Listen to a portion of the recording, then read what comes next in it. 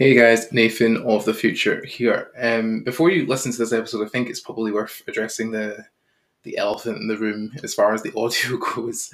Essentially, I recorded this with Peter on Zoom, and then when I went back to see the recording, to hear the recording, it kind of was messing up, and it was basically just not letting me access it very easily. So I've basically had to record the playback from that episode rather than the file itself, but that's fine. Don't let that detract from the conversation.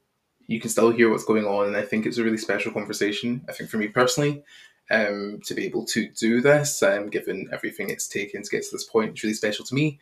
And I hope that for you, whether you resonate with any of this or not, this conversation, I really hope that it's useful. Pass it on to a friend. Hopefully it's helpful for yourself as well. And I don't think there's much more to say. So without further ado, the interview.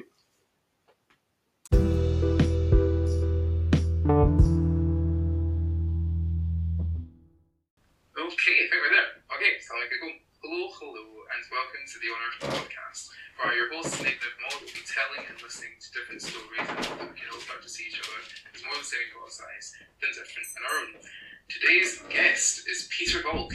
So, Peter, is it Peter or Peter? Let's get that clarified, because I see the I, and I always wonder how you pronounce it. Yeah, it's a Dutch name. My dad's side of the family is from the Netherlands. But I've only ever heard my grandmother and my dad pronounce it as if there was not an I. Oh. So, do with that what you will. Okay, it will stay Peter for now then. I mean, Dutch is Germanic as well, English is Germanic. We'll make it work. But yes, Peter is an author, speaker, church consultant, monastery builder, and we will get on to that, and licensed counsellor based out of Nashville, Tennessee. Now, these are titles that he uses to describe himself on his website, but I think I'd personally like to add that something else to that list is that you've been just a genuine help to me, and generally a voice of experience that yourself, myself, and many others experience and know people that experience. And actually, when I was telling some of my friends that I was going to interview you, it's like, I've heard of this guy, I've been following him. So you've got some fans here in the UK, I think.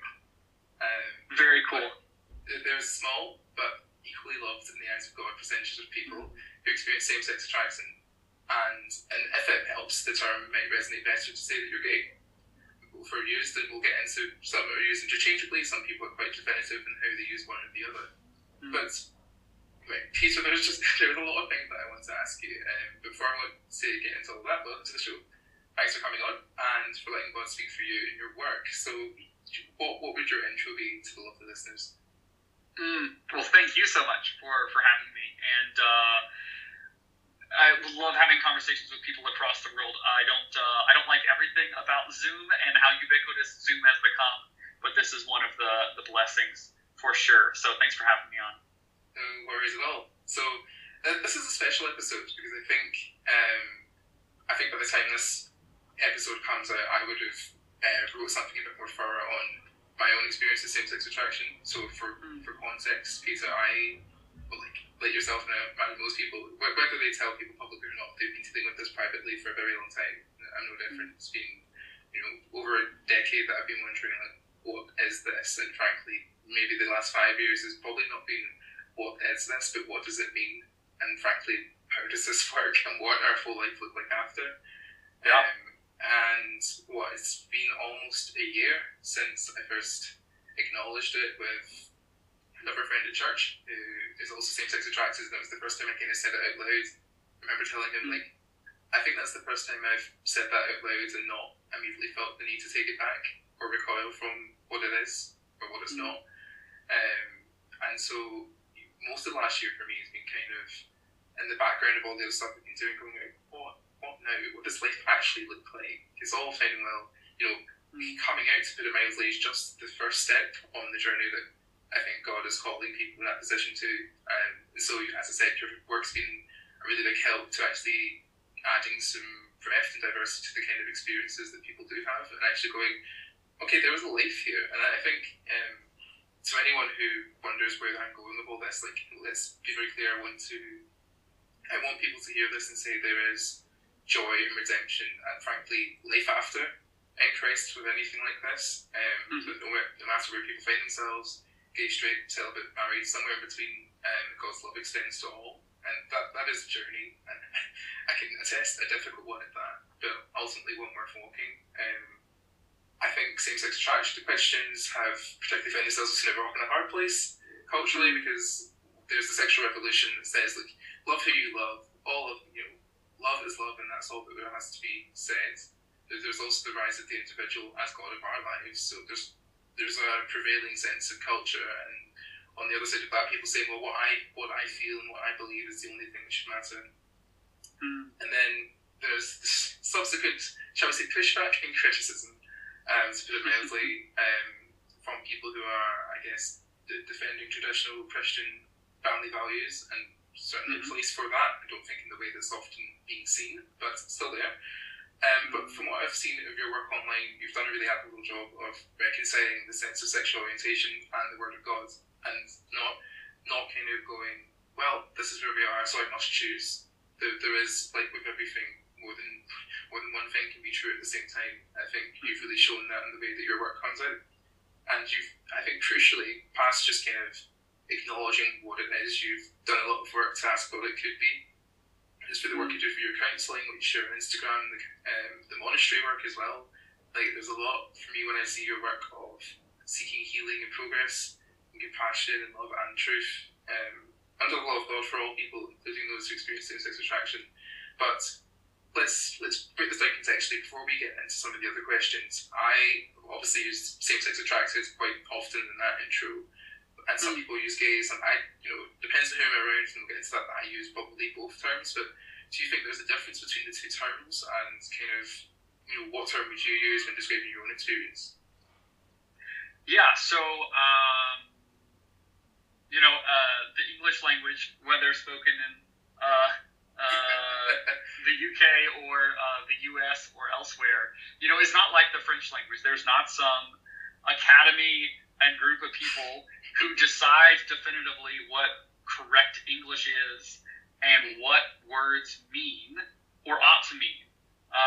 And so what that means is we have many different definitions for different words. So these words gay and same-sex attraction have a variety of meanings. To some people, they hear the phrase same-sex attraction, and it only means what it seems to communicate, which is a person who experiences romantic or sexual attractions to people of the same sex. Other people hear the phrase same-sex attraction, and they associate it with the Pray the Gay Away movement and the ex-gay movement. And when they hear someone use the phrase same-sex attraction, they think, oh, this person thinks that you can pray the gay away. This person thinks that if I went to enough counseling, I could become straight. This person thinks that I'm gross, disgusting, and in error because I'm still gay. But there's also equally problematic kind of understandings of the word gay. I grew up in a context where everyone thought the word gay meant homosexuals who were all addicted to drugs and all went to group sex parties and all hated God.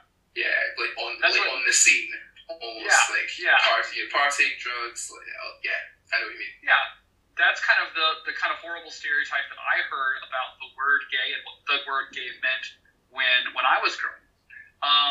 Whereas if you ask kind of a middle schooler today what the word gay means, they would just say a boy who likes a boy or a girl who likes a girl, with no kind of assumptions about their theological convictions or about whether or not they're pursuing a romantic relationship with the people that they're attracted to. So what the challenge we get into here is no matter what phrase you use, what word we use, same-sex attracted, gay, it's going to communicate what we want it to communicate to some people, and it's going to be confusing for other people. And so I think, unfortunately, the conclusion is there's no perfectly understood baggage-free term. So for me, I regularly refer to myself as a gay Christian committed to a traditional sexual ethic. And when I have an opportunity to share my story, I often clarify what I mean by that, what I mean by a traditional sexual ethic, that I believe that God calls every Christian to either a lifetime vocation of abstinent singleness for the sake of kingdom work with undivided attention, or a lifetime vocation of marriage between one Christian woman and one Christian man with an openness to raising children for the sake of the kingdom. So those are my convictions. And I believe those things are true because I believe that there is a God and that God knows what is best for me better than I do, and that God has revealed himself to us through the scriptures read with the church historic. And I'm gay, and I'm still gay. You know, I mean, I went through about a decade of meeting with Pray the Gay Away therapists and interning for a Pray the Gay Away ministry, and I tried, you know, those kinds of solutions. And like many, like most, they were ineffective. Yeah. And like most, they actually led to worse mental health outcomes rather than better mental health outcomes for me. And so, yeah, that's the phrase that makes the most sense to me, and maybe particularly in the context in the U.S. that I disciple in. Those are the most helpful words. But you know, I respect people who use different words in different language. And yeah, there's no perfect term. I don't think anyway.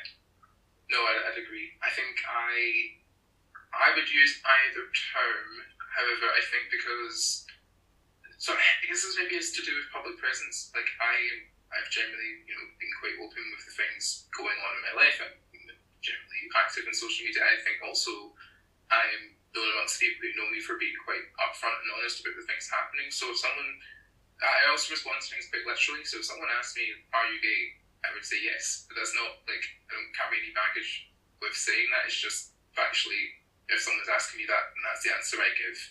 Mm-hmm. However, certainly with Christians, I go more with same-sex attracted, or I certainly would say, like you, gay, but I hold to a traditional sexual ethic, and then I'd explain. I'm an explainer. I think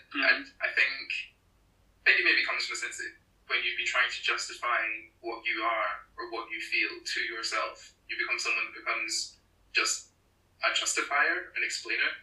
Like I find that I'm often in a position of maybe even to a fault over-explaining, and people are like, "Oh, you don't need to tell me." And I'm like, I feel like I prefer that people know with clarity what I think about something than giving them room to think it up for themselves. Especially as you said, there is a lot of baggage, and certainly in the context I grew up in. So my dad's a pastor, still is a pastor. The church context that I grew up in, you know, again, I would say it was very much village raised as a child. I was quite known to the people growing up around me for a long time, being just a child of a pastor, and I've got a twin brother and an older sister, and so we were kind of always really well looked after, and people I think were just invested in the outcomes of our lives to a point that obviously they've known me since I'm like, you know, yay high, 4 or 5 years old. The idea that even 15 years down the line, they're going to go, he's what? Oh, I would have never imagined this. I've seen this guy grow up, and have this whole vision of what he's going to be, and I guess, if they put it that way, also what he's not going to be. And so, I think once I decided I would talk about it publicly, I made sure to do so quite swiftly to the people that I would see daily. So, my parents were one of the first people I told. But maybe a story for another time. Didn't necessarily go that well. I mean, I guess I have grace for the circumstance of the surprise, and again, like, I'm not saying it's right or wrong, but they would have had visions of what I'd become. They probably imagined me getting married to a wonderful woman, raising kids, like just like they did, you know. And again, it's not.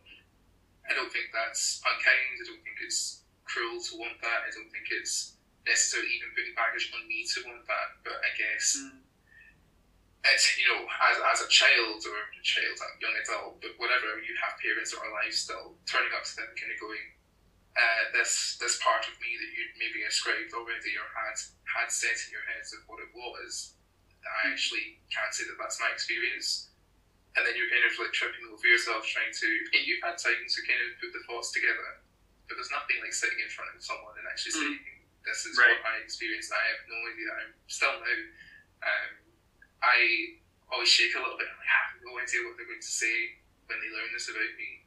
And in my head, I remember when I acknowledged it, I acknowledged it online in the briefest of ways, just simply because, not because I didn't want to talk about it, but to me it was, in material terms, not changing anything. You know, I'm the same person that all the people that see that, the person they've come to know all those years is the same person that experienced this. So it's not like my gosh, he's gay, and like, well, okay, Right. but like, has that changed anything about the experience I've given you as a friend, as a family member, as, you know, someone you work with? Probably not. Like, or it might affect it, but I certainly can't say negatively in that, you know, consciously either. So I think that moves us on quite nicely to the, you know, the notion of coming out, even if that's not the most helpful term, but actually why it matters to do so. I know some people in the aftermath would be like, so how do you feel? Do you feel better? Do you feel like you've lightened the load somewhat? And I was like, no, I mean, let's say there's still a load, but it's nice to actually talk about it, like, as part of myself.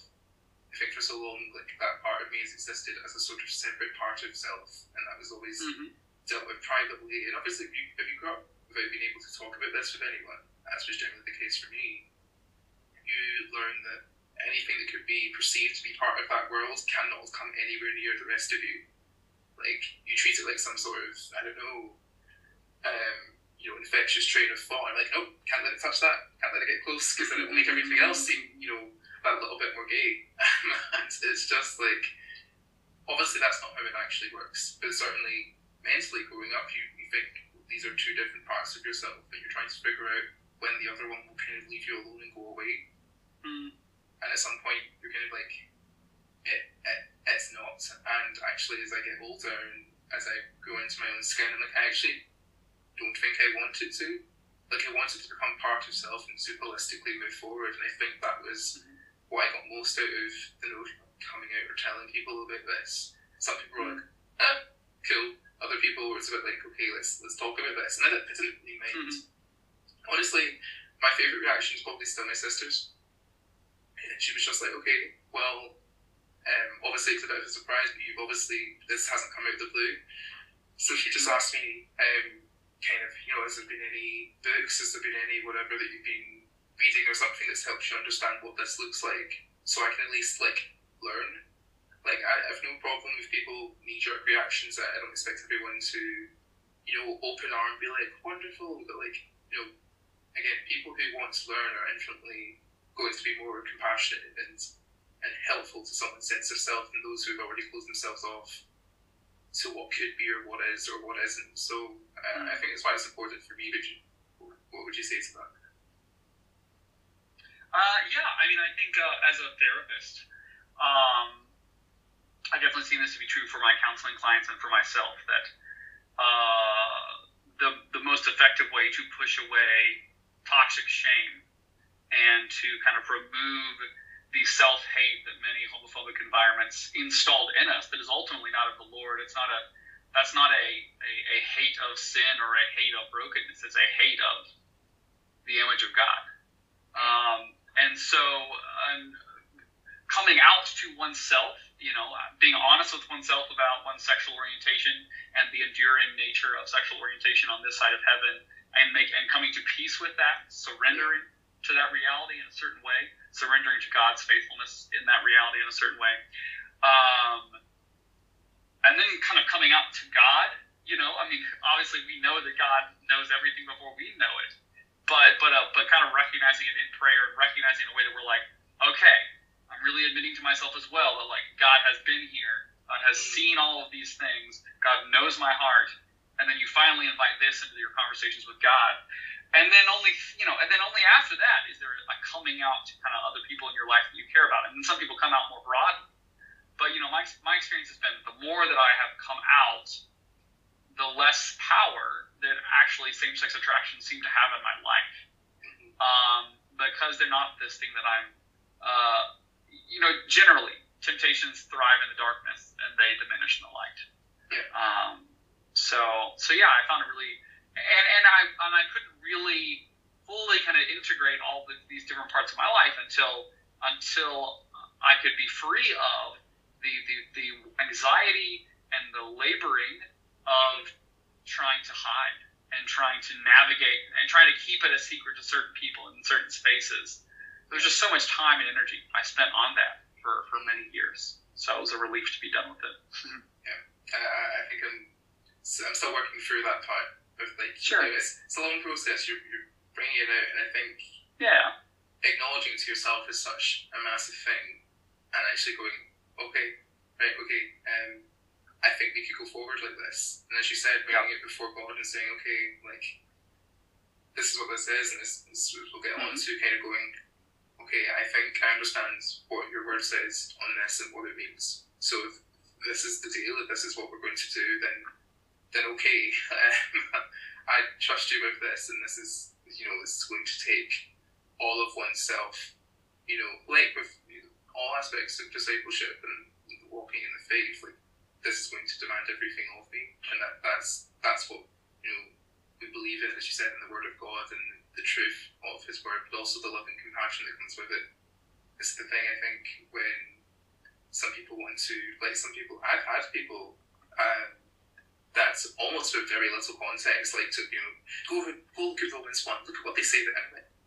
I guess I can read, I know what it says there, but this, if it makes you feel better, is not about to make me magically become straight. I think there's always this notion when people do things like that, they think, like you said, that, like, after all this time, one word from you, and it will be great. We'll be straight. It'll be easy. Like, it's better. I mean, all the things you said were part of the conversations I had with people like my parents, certain folk from church. And again, I have grace for that. But, like, yeah, the notion of trying to understand that lots of people have.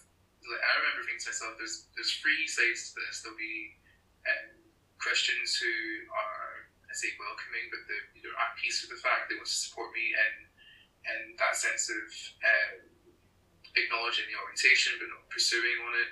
There'll be Christians that don't accept that either because they are affirming and think, well, I don't think God's asking you to do that.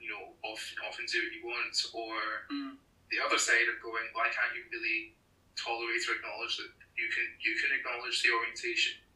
And it's like, right, so there's that. And then on the flip side, there'll be people who are not in Christ or not in Christ yet, who will say, and that's more of the side, because a lot of my friends are not Christians, and they'll be like, oh, is this just not repressive? Is this just not, I know that your faith means a lot to you, and I see that in your life, but can you really acknowledge that the God that you serve is asking you to do this? Is that saying that, because I think for them they kind of go, well, you acknowledge that you're made in the image of God, and you acknowledge that sexual orientation you have, and then you also acknowledge that the same God has also put some sort of limits or some kind of, cage on that.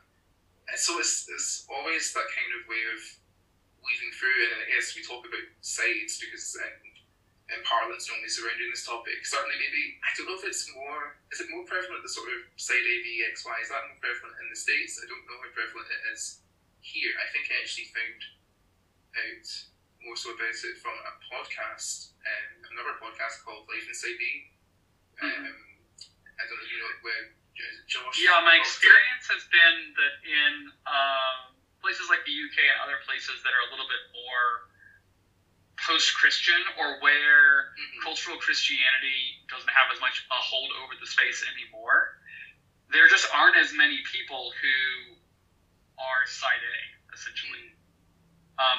Most people are either not Christian, or they're side B, or they're side X. Yeah. I don't know if that's been your experience, but I mean, most people, if they get far enough kind of away from historic Christianity to abandon a biblical sexual ethic, they probably already think just the whole idea of the Christian God of the Bible is silly, and they'd probably fully deconstruct it. Yeah, that's probably my experience. I sometimes I remember thinking to myself, like, it'd be amazing to be able to talk to people, whether I agree with them or not, who are affirming and are Christians, and I'd love to hear how they got there.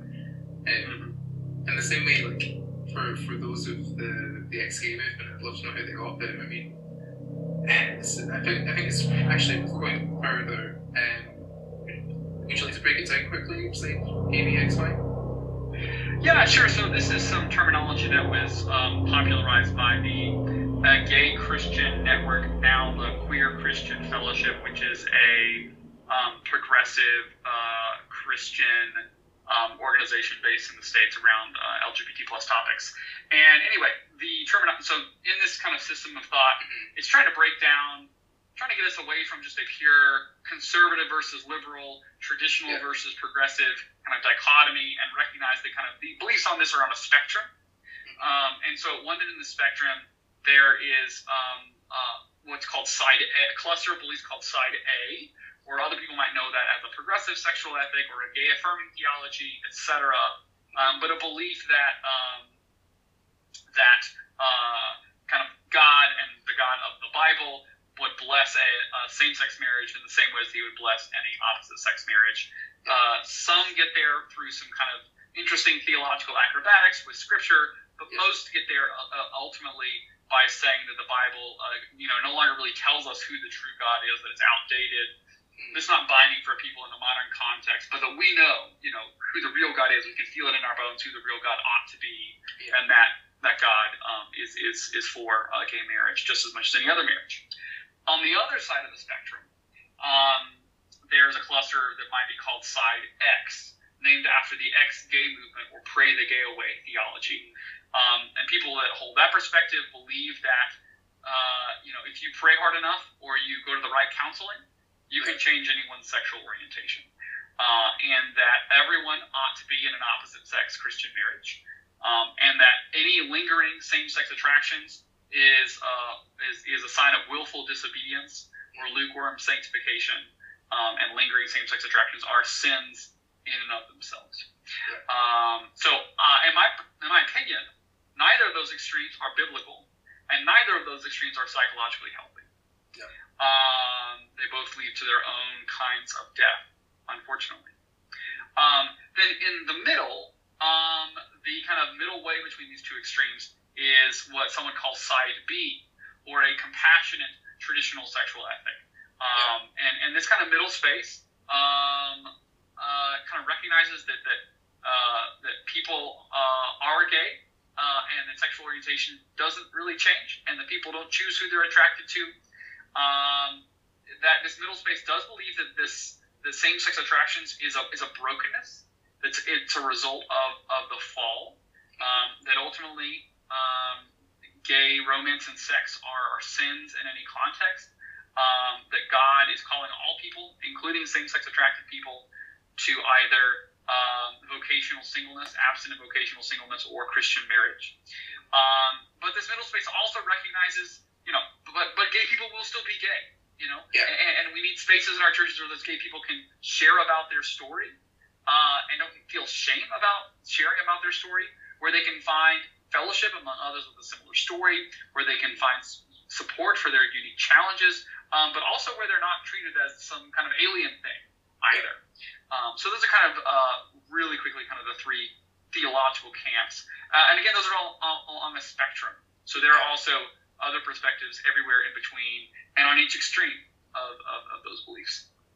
Yeah, thank you. So this is good to clear up, because I certainly, when I came into listening to that podcast and hearing about those things, I was like, okay, this helps a lot, because as you said, I think most people that will listen to this likely have grown up in the sense of, again, progressive versus traditional ethic, but that was where it started and stopped, and I think both sides of the Atlantic, I think that got caught up in the wider, are you left-leaning, right-leaning, some people, I think, want to shout the sky, nothing sacred anymore, just, it becomes something where people have felt forced to put quite a hard line in the sand on what they will or won't believe, or be open to discussing, or all these kind of things. So I think those sides, help leave room, I think, for discussion. Because, again, we talk about, do you agree with me or do you not? I think at the same time, I think I often go back to these discussions where people want to feel loved and known. And that is the true heart of the God we both believe in. And I think sometimes when people wanting to chase and wanting to tell people this is what I believe to be the truth, often leave love at the door. And they come in hard with all these things that they believe, or instead that's where the sort of, I think, Bible bashing nature probably comes from. People do physically want to hit you with one and say, have you read this? How can you be like this? And I'm like, look, I don't know what to tell you, but the point is, I wholly believe in God, and I acknowledge my sexual orientation. And and I have ordered one. I've ordered this such that God comes first, and so here's what that means.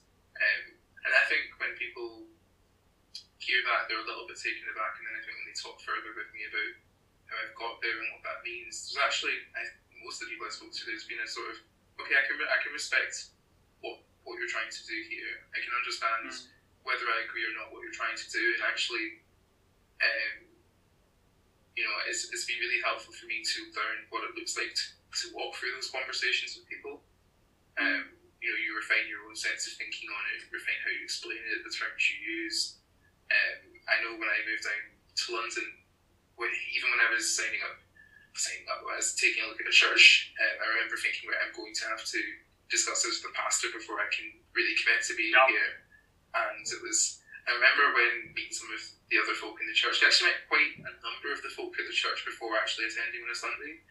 And so some of them had seen me 2 or 3 times by the time the first Sunday rolled around. And they're like, okay, so are you sticking around, or what would it take? And I was a bit like, probably need to speak to the pastor first, and then we can see. And I think even irrespective of having to broach the attraction, I think it's generally good advice. If you are looking at a church, you need to speak to the people that create the culture and the direction of that church before signing up there. Again, a lot of Christians pulling in the same direction is a powerful thing. You need to make sure it's something you can actually give all of yourself to. And I think to that point, that is why I think coming out of this, if this is the position you're in, I think that's where its sense of importance comes from. Actually, knowing that the people around you know and acknowledge this part of yourself means cool. All of your person can be brought to what you're about to do, because if a topic comes up, that you don't have to feign straight person. You don't have to sit here and be like, I guess all these experiences you speak of, I remember my teenagers that it was exactly the same. You don't have to do that. You don't have to figure out ways to hide and mask what actually was going on in your world. And I find, it's not the same for everyone. I certainly find for me, it's taken a bit of a weight off and how I just generally move through the world, because now I can acknowledge the things that resonate with me in a way I probably couldn't do so before. Even if that's just amongst close friends, even if, that's fine. Again, people want to be known and loved. It doesn't have to be by everyone all the time. They just want to feel that when they turn up somewhere, they're not, trying to, mute something they don't think they can mute. It's like when people go, oh, could you not just be straight? And I don't know how I got here. I don't know how I'll get there. That's really cool. Do you think there were any things that were super helpful to remember, through the kind of fresh process of coming out with friends, family, church members? Was there anything that kind of sticks out as good advice to you now? I think, it depends on whether you're coming out to people who are kind of more progressive or more conservative. I'd say if you're coming out to people who are kind of more conservative, likely you have thought about your sexual orientation and kind of found this kind of space of nuance between the traditional sexual ethic and the reality that gay people, the sexual orientation doesn't change. You found that nuance, and it's taken you, months or years to find that nuance. The people are going to be coming out to, they've not done that work yet. No. And so they're likely going to respond in ways that are painful, in ways that are ham-fisted, in ways that are messy. And unfortunately, what they're going to be listening for is reassurance that you are not going to have gay sex, that you're not going to have gay romance, that you believe that same-sex attractions are broken, right? Yeah. And it's so. In some ways, unfortunately, when I'm coming out to people who are more conservative, if long term I want them to care for me and understand me, I actually have to do a lot of accommodating them when I come out to them, in sharing it in a way that they will be able to receive it and understand it, which is not fair, right? I'm taking a vulnerable and scary step, and I'm a person on the margins, sharing with people who do not have to make sense of this burden. I should not be having to do extra work to make sure that they don't hurt me. But that's unfortunately a reality. I mean, that's why some people hesitate to come out. And then I think with people who are kind of coming out to people who have a more progressive sexual ethic, often they're going to ask pretty challenging questions about, and you've already brought this up, pretty challenging questions about, wait, why aren't you just seeking out relationships with the people you're most drawn to? Prove to me that this is not self-hate. Prove to me that this is not repression or suppression. And I think for someone who maybe is early in their journey of making sense of faith and sexuality and really wants to follow a traditional sexual ethic, but maybe doesn't feel really solidly grounded in their commitment to a traditional sexual ethic, all of that questioning from people with a progressive sexual ethic can be alarming. It can be kind of destabilizing. Now, I'm not saying we should not question a traditional sexual ethic. I actually think questioning is what strengthens our convictions.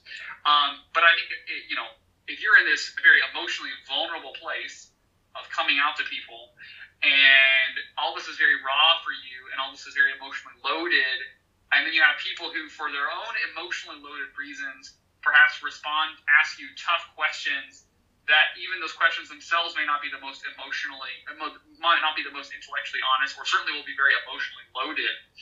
That's not the best. No one would argue that's the best environment in which to reason, right? In which to examine the facts of things. And so I think also just recognize that depending on who you share with, that also might be really challenging. So now I'm not discouraging anyone from coming out. I'm not discouraging any Christians who experience same-sex attraction but are committed to God's wisdom from coming out. There's lots of benefits, as I've already mentioned, and there's challenges as well. And so I think most of all, my advice then would recognize that the process of coming out is going to be a sanctifying process. It's going to, but that means it's going to be challenging. That means you're going to need some good support in that process. Good friends and mentors who embrace you, and love you, and all of you, including the reality of your same-sex attractions, and that are really committed to a traditional sexual ethic, so that they can help support you in that season, and so that you can grow, strengthen in that season. Yeah, absolutely. I certainly think that was part of. It was not the reason that I moved to London. So far from it, I had a job. That's why I came down. But I remember thinking, well, it would probably be good to get a bit of space from the context I grew up in. It's not that it was negative, it just that is loaded with the things I grew up with. So actually being able to take some space and go, okay, what does this look like as a grown man living away from where they grew up? I told people at the church, again around that same sort of November, December time, Christmas last year, and in fairness, that gave a really good run of about 6 to 7 months of being able to be around them still in that context, and them knowing that, because they were people that had watched me grow up, and I switched churches. It's a different church from the one I grew up in, but still same city, literally along the same road. I just went because there was more students when I started uni. But knowing that they'd watched me grow for those years at university and then share this news with them, that they already knew me as a person, so there wasn't a sort of, I guess, disposition change. And actually it felt really good. I mean, I spoke quite extensively some trusted friends at the church with the pastor before ever acknowledging this more publicly to anyone, because it just meant I kind of knew where your safety points were. You knew that, for every day it's a difficult conversation or a bit of self-doubt or whatever. You knew who the people were that just kind of, you could just say, look, that's what's going on, and they'd be like, okay. Again, it's not, I think, it goes for most things, but sometimes you're not looking for something to be fixed. Sometimes you know that it can't be fixed. Right. And you're just going to go, look, I just need to tell anyone that this is how I feel, and I don't know what to do with it. I mean, I process, you might have seen I've got a blog, I do a lot of writing. That's kind of how I do it. And I think in some ways it's where a lot of my better work comes out, of just going, I don't know what to do with it, but it needs to go somewhere so I can just move forward, and actually knowing where you are, I guess I'll call them your lighthouses when I see, you kind of know what ports to call into. So I think that's super, super helpful. Moving more towards the church side of things, obviously a lot of your work is done in consulting with churches about how they can make their spaces, say, I don't know if more accommodating is necessarily the word, but certainly positionally just frankly more loving, and that's not. And I think I want to say loving because I don't necessarily want to say, I guess, I say affirming only because it's linked to the sense of affirming or non-affirming theology. But I want to say that, however people turn up, they're actually going to be loved and loved well and supported. Because I think this is a conversation that, yes, we are both having, generally pertaining to same-sex attraction, or gay people, the LGBT more widely, but this extends to people who are heterosexual and single. This extends to anyone who is not, I guess, considered within the man-wife 2.4 kids dog. There's loads of people going through loads of things that I don't think churches have necessarily equipped themselves well to actually broach. And so it's like when people go, I didn't know there was any gay people here, and like, the statistical probability that there are 0 gay people in this church with 150 people, it's more likely just if you scale that up to the general population, that it's just unlikely that you don't know anyone in this congregation of people that might be going through a heteronormative lifestyle according to yourselves, which means there's at least a couple people that are probably not receiving the kind of love and support and care that you're all too ready to offer to the people that are following that. So, have you found that there's been any particular have you got any particular challenges you stumbled across when doing your work? From the view of churches, what's been a challenge for them to loving, same-sex attracted, gay, single people well, and how can we help with that process as such? Yeah, so I think where you began that question, or that share, is a good place to jump off from. The word love and what it means to love. And I like St. Thomas Aquinas' definition of love, that love is to will the good of the other. So there's 2 important things going on in that definition. The good of the other. The good is not subjective. It's not relative.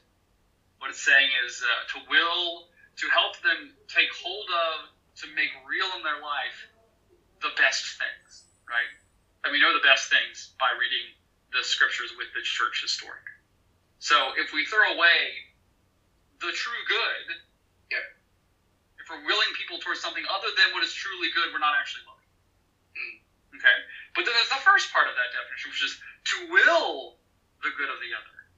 You're doing something to help them take hold of that. You're taking real steps. You're not just telling them that's what's good. You're carrying them to what is good. Both are necessary.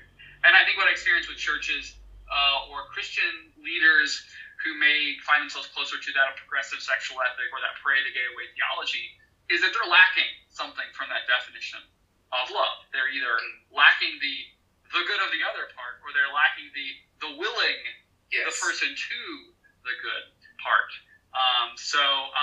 Most often the kind of churches that equip the ministry I run works with are churches that have a similar theological conviction and kind of philosophy as myself, but maybe are slightly more conservative than me. And so what I'm often kind of helping those churches do is recognize ways that they're blind to, that they're not aware of, that their church may actually be getting in the way of gay people thriving according to a traditional sexual ethic. So for most of the churches we work with, they kind of understand, we need to be doing better one-on-one pastoral care with gay people.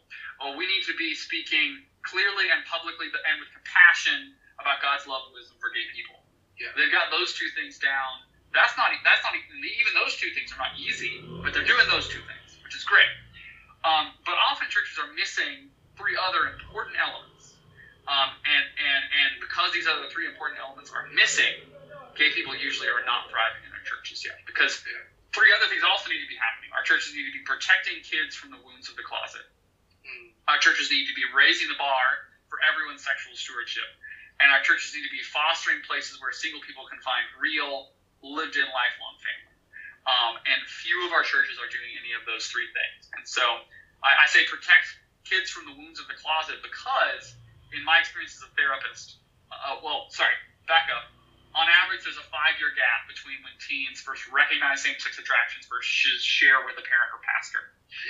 That means that's 5 years. The kids are making sense of their sexuality without the love and wisdom of God and their parents, alone with the lies of the enemy and the culture. And the fruit of that 5 years in the closet is often anxiety, depression, suicidality, sexual addiction, other unhealthy coping mechanisms, abandoning a traditional sexuality, abandoning a belief in God altogether. Those are the wounds of the closet. Yeah. And those wounds, in my experience, is a primary barrier to gay Christians in at least current generations from thriving according to a traditional sexuality. Those lingering wounds of the closet continue to haunt them. Yeah. So the way to prevent that, yeah, is to make sure the kids never go in the closet. Is to make sure that as soon as they notice any same-sex attractions, they share with their parents and pastors. But the only way to do that is we've got to talk about God's love and wisdom for gay people before puberty, before kids ever develop same-sex attractions. So that by the time some of them do develop same-sex attractions, they know their parents have invited them to share, they've demonstrated safety, and they do so. Second blind spot I said was kind of churches failing to have a high bar of sexual stewardship for all people. Unfortunately, a lot of our churches hold gay people to a high standard of sexual stewardship, but then kind of bend or break the rules when it comes to straight sexual stewardship. They don't take what the Bible has to say about unbiblical divorce and remarriage seriously for straight people. They don't take Jesus and Paul's invitation to consider lifetime abstinence singleness for the sake of the kingdom serious for straight people. They don't take kind of the importance of raising children for the sake of the kingdom, the importance of that to God's design for Christian marriage. They don't take that seriously for straight people. Yet they continue to hold gay people to a high standard of sexual stewardship. So one, that creates a double standard and a victim mentality that enables gay people to kind of fall away from God's wisdom, to question whether it's really good or true. But also us, bending and breaking God's wisdom for straight people isn't ultimately helping straight people. The rates of divorce and infidelity are super high among straight marriages. So clearly what we're doing there is not working either. So we've got to raise the bar for everyone's sexual stewardship in a way that will benefit everyone.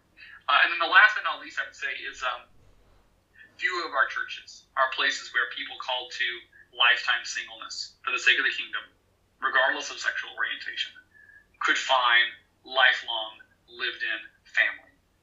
And it's that lack of family that leads many single people to poor sexual stewardship, or to abandoning a traditional sexual ethic, or to abandoning their calling from God to vocational singleness. So I think our churches need to kind of learn from the early church, and need to say yes to the responsibility of cultivating intentional Christian community where single people could find lifelong lived-in human family.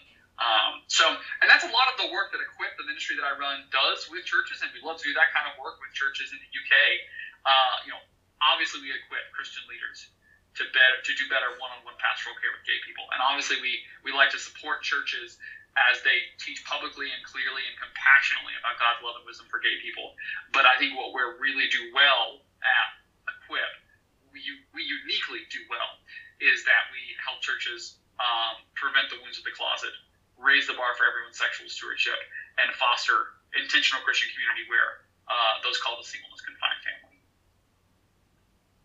Thanks. That is excellent. I really loved hearing the definition you gave at the start from St. Thomas, because I think that's often it kind of perfectly sums up that notion of chucking the Bible at you and saying, "Have you read that?" It's like going, "Yeah, well, it's like someone going, 'I'm thirsty," the responder going, "Ah, yes, there's water," and then not adding on the bit where saying, "There's a stream just over there, let me show you where it is." And then someone dies at first, and like, "Oh, so sad, the water was right there." Right? like thanks. Yeah.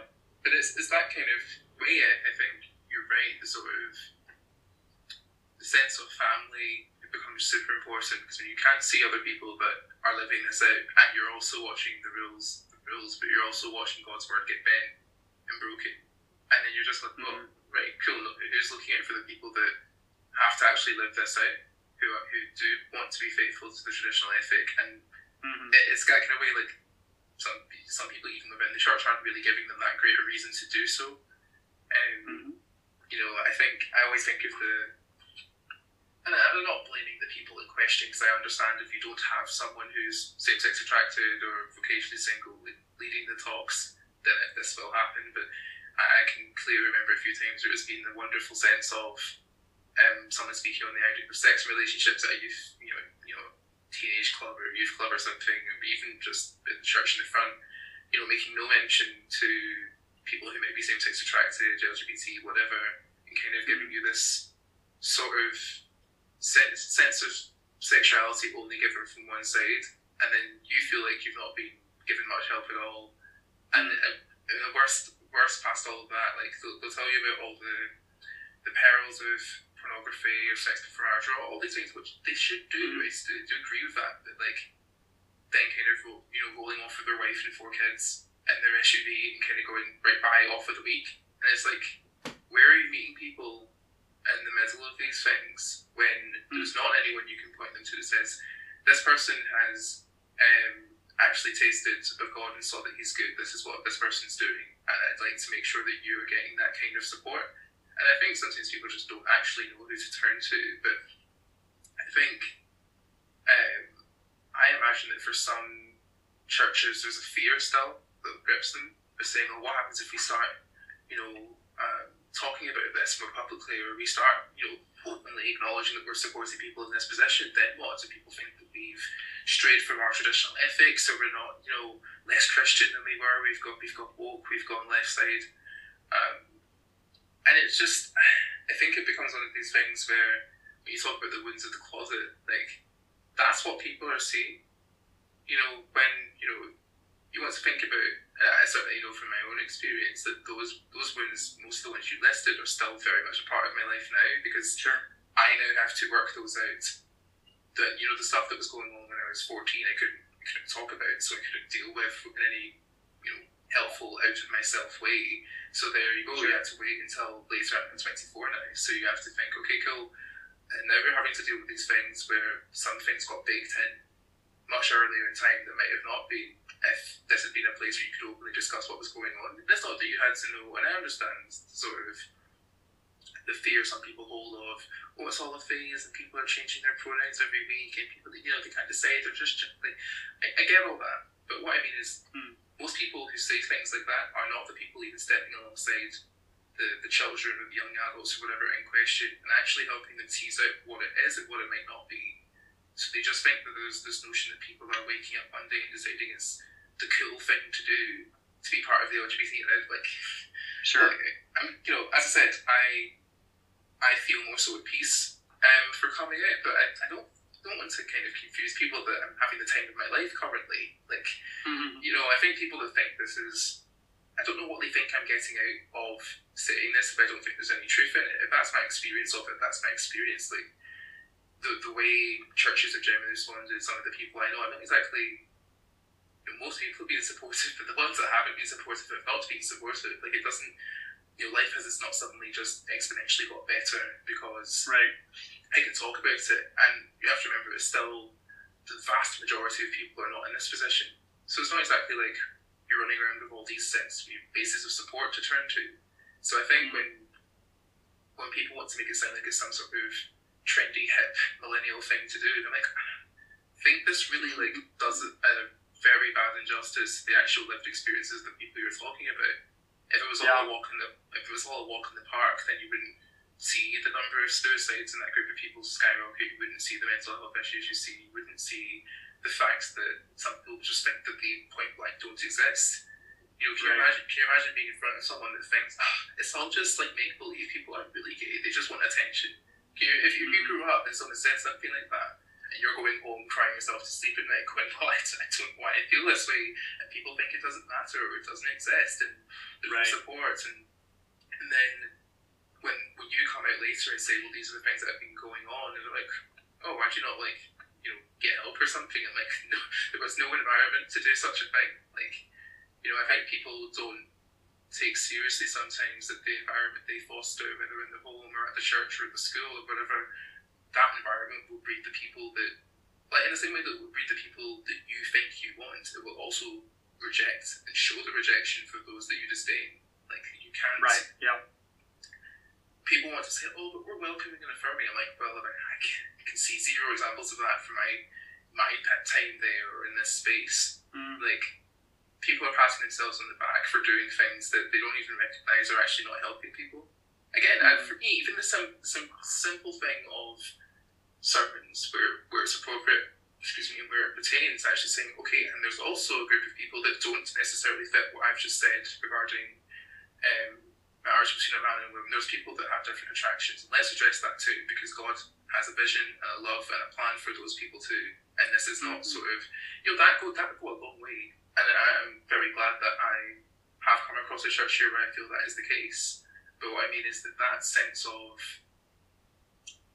like you said, just not being treated like you're some sort of outcast, just by the inclusion or the exclusion of language used, the way people actually refer to people in this position. I think also, I would really tackle to that, how people talk about the wider cultural sense of things around this. But again, someone doesn't have to be saying it about you particularly, to still be saying something disparaging about other groups of people, and you're kind of like, well, hang on here, we're all made in the image of God. Before you start saying things like that, have you thought about what that will do to the people in that? I don't know why some people still think that if they go around with the sense of like, why are you not like repulsed by your own existence? I will magically think, yes, let's me not a very obtain this heterosexuality you speak of, and everything will be fine. Like, not a very never a way to win anyone to anything, and I think I think some people will hear it and go, you actually know people that do that? And I'm like, I know people that would if they were given the platform to do so. If they worked and operated in spaces where that kind of thinking was shared with the people they spoke to, then that's that's what they discuss. And I think it's that way in which this, to me, is, again, it's why I do this podcast. It's all about the kind of open discussion. I don't need everyone to kind of say, I agree with what you're doing. I just want people to actually be willing to have the discussion about what it is and what it isn't, which is why it's so important, because we are currently living in a culture where people have less time than ever to actually give their views any real thought, but they are being given more tools than ever to amplify the thoughts that they've not thought much about. And at some point, people don't actually know the reach of what they're saying and who that's helping and who that's hurting. And they're not being asked responsibly by the people around them, well, why do you say that? Why do you think that? Have you thought about what that view says of you, of God, of all these things? And so, it's about so true. Well, hey, Nathan, thank you so much for having me on your podcast. I actually have to I have a counseling client starting in 30 seconds, so I'm about to roll off. Oh, my word. But yeah, great time, and thank you so much for having me on the podcast. I'll pause this. Is there any chance if I send you a couple of the last questions you can voice note them at some point? Because I know some people are really looking forward to hearing about the Nashville House of Brothers. Might be able to. The easiest thing might just be to kind of connect you to some articles that I've written already about some of those. But send them to me and I might be able to get around to it. I just have a really tough schedule over the next 2 or 3 weeks, so it might be a month or so before I'd be able to get to it. That's fine. I'm not in any particular rush. Here's the idea. I'll send you the questions when you have time. That'd be lovely if you get back to me. Yeah. Sounds good. Thank you for coming on for this short, sweet time. See you soon, Peter. Bye. Yep. Well, that was absolutely excellent. Apologies that that's, kind of cut itself off there. I kind of just thought, well, most of the podcasts I do are about an hour and a half or so, but that's fair. We, as you can tell, we could have spent all night talking, and certainly I will try and follow up on those questions. But yeah, I hope that what you have heard so far has been super helpful. I'd certainly love to try and follow up with Peter. As you can hear, he's a busy man, and when you hear of what's going on in the wider world, some of the churches you might know of or have heard of online, you can see why Equip, his ministry, probably has quite a lot of work to be doing, because there's quite a lot of places that have not geared itself and equipped itself well to love and cherish and look out for those in the margins. So, yeah, thanks so much for listening. I'll certainly try and follow those things up with Peter and see if we can get some answers. But yeah, this has been us for now, and this is the Honoured Podcast. You can find us on Spotify, Apple Podcasts, Google Podcasts, all the good things. I'll follow up with Peter, and there'll either be a second part to this, or a couple of voice notes, or I'll be the end, but we'll figure it out together. Anyway, thank you for listening. listening, and remember, we're all somebody's neighbours.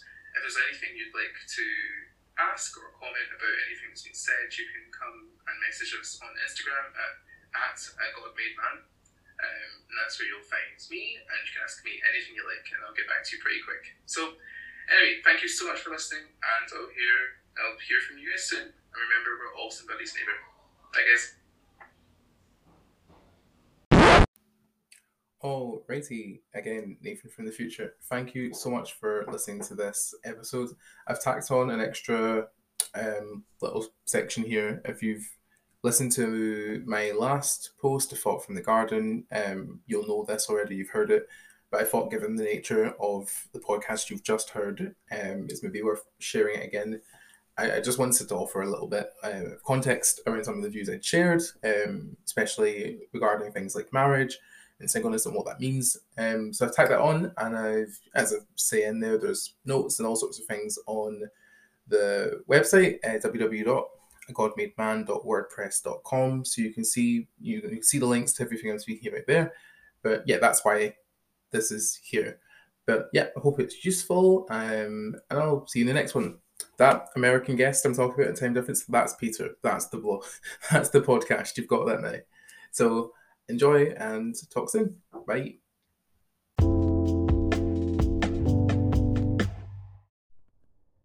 Hello. Before I sign off, I know that earlier I kind of mentioned my view on marriage and what that could look like for me or not look like for me, and I thought, flawed as I hope it's not, but I'll try. I'd like to try and offer some sort of context to that. If you're reading this later on the blog, I've left notes and links to the things I'm talking about, but I thought I'd just share it now.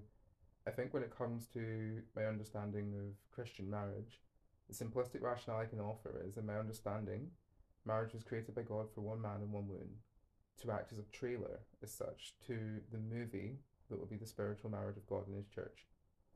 And that spiritual relationship is between God as male and as the church, i.e. the collective church of Christians, as female, and is often referred to as the bride in the Bible.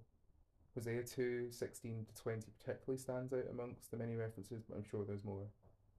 There's a video that you can find hyperlinks on the blog from a great resource called Living Out, which is really, it's been such a help for same-sex attracted Christians. And that offers a bite-sized look at that concept, but essentially, Marriage on Earth is just a trailer for the movie. The full works of all that is the reconciliation between God and His church at the second coming of Christ. But as God is male and the church is considered female, one cannot be substituted for the other. So God can't marry God, essentially. So likewise, in earthly marriage, it's a trailer. A man and a woman cannot be substituted for two men and two women. In this way too, a marriage is a celebration of the union between two different things. On heaven, the difference between God and His church, and on earth, the difference between men and women. I think the saying of opposites attract does check out here, and I think it's maybe also why we've heard in descriptions of same-sex relationships of one man or woman having more of a masculine or feminine role in the relationship. Now, that's not to say that there's nothing for those who are Christians and remain single, whether that's due to same-sex attraction or even to be heterosexual but have just not been able to marry. I think and hold hope for the fact that there's so much still to be thankful for and celebrated, even as we are single. I think singleness is also a gift. And I think that we can absolutely celebrate what we've got whilst we have it. Marriage or singleness, sex, all of it is not for everyone, despite what culture would have you believe. And I think that's okay. Just as it's okay to want to be married. What I would say is that as a culture, a church, a collection of Christians, and just generally speaking, we so need to improve how we meet and love those who are single, LGBT, both. So much hurt has been caused, lives have been lost, and spirits have been crushed by the church's inability to love as it was called to do in Matthew 28. Again, I'm not calling for churches to cast aside the traditional sexual ethic I've described above, but hold on, we can do a better job of loving people and meeting them where they are than we have done in the past. The first thing is to take responsibility, and the second is to make improvements to our ministries and church cultures to be more welcoming, to listen to people and not just to judge, and to treat people as people to be loved, not issues to resolve. Um, Thanks for listening to this kind of shorter clip. I kind of wanted to make it, as you can maybe tell, it's me um, recording the transcript of the blog that hopefully would be up by now or sometime around when this goes out. And I just thought it was really important for me, I think, to record, to make something like this, to provide some context. Thankfully, I've been still creating things, some stuff that I've been wanting to share for a while, but I just felt that given what it would touch on, I didn't really feel comfortable doing that without giving more of a context. And as I said, this has only been a year that I've been able to really start talking about this with people, and even that has come with its ups and downs. But I feel in such a better place for having, I say, come out. I don't think coming out is necessarily a fantastic way to put it, but it's but it's the most commonly understood way, and everyone kind of knows what you mean when you say it. But I've been still creating some poems that I want to share. I've actually just recorded another podcast not long ago with my first overseas guest, recorded with an American guest on time difference. So hopefully getting that out nice and soon.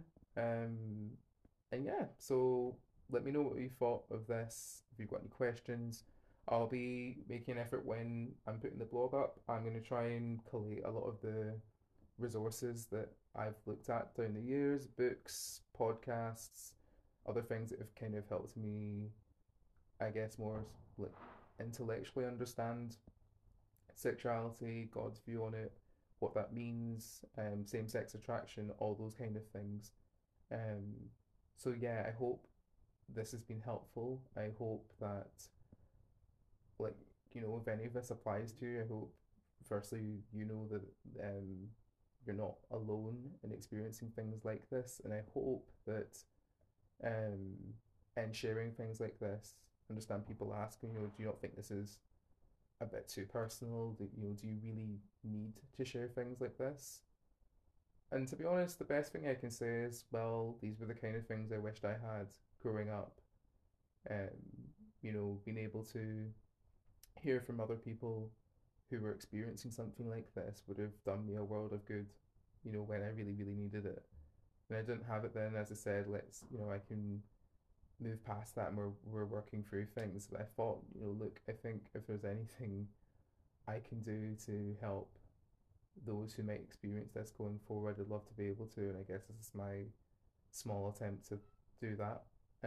So I hope it's been helpful. And yeah, I'll see you in the next one. And you know where to find me on Instagram at a God Made Man.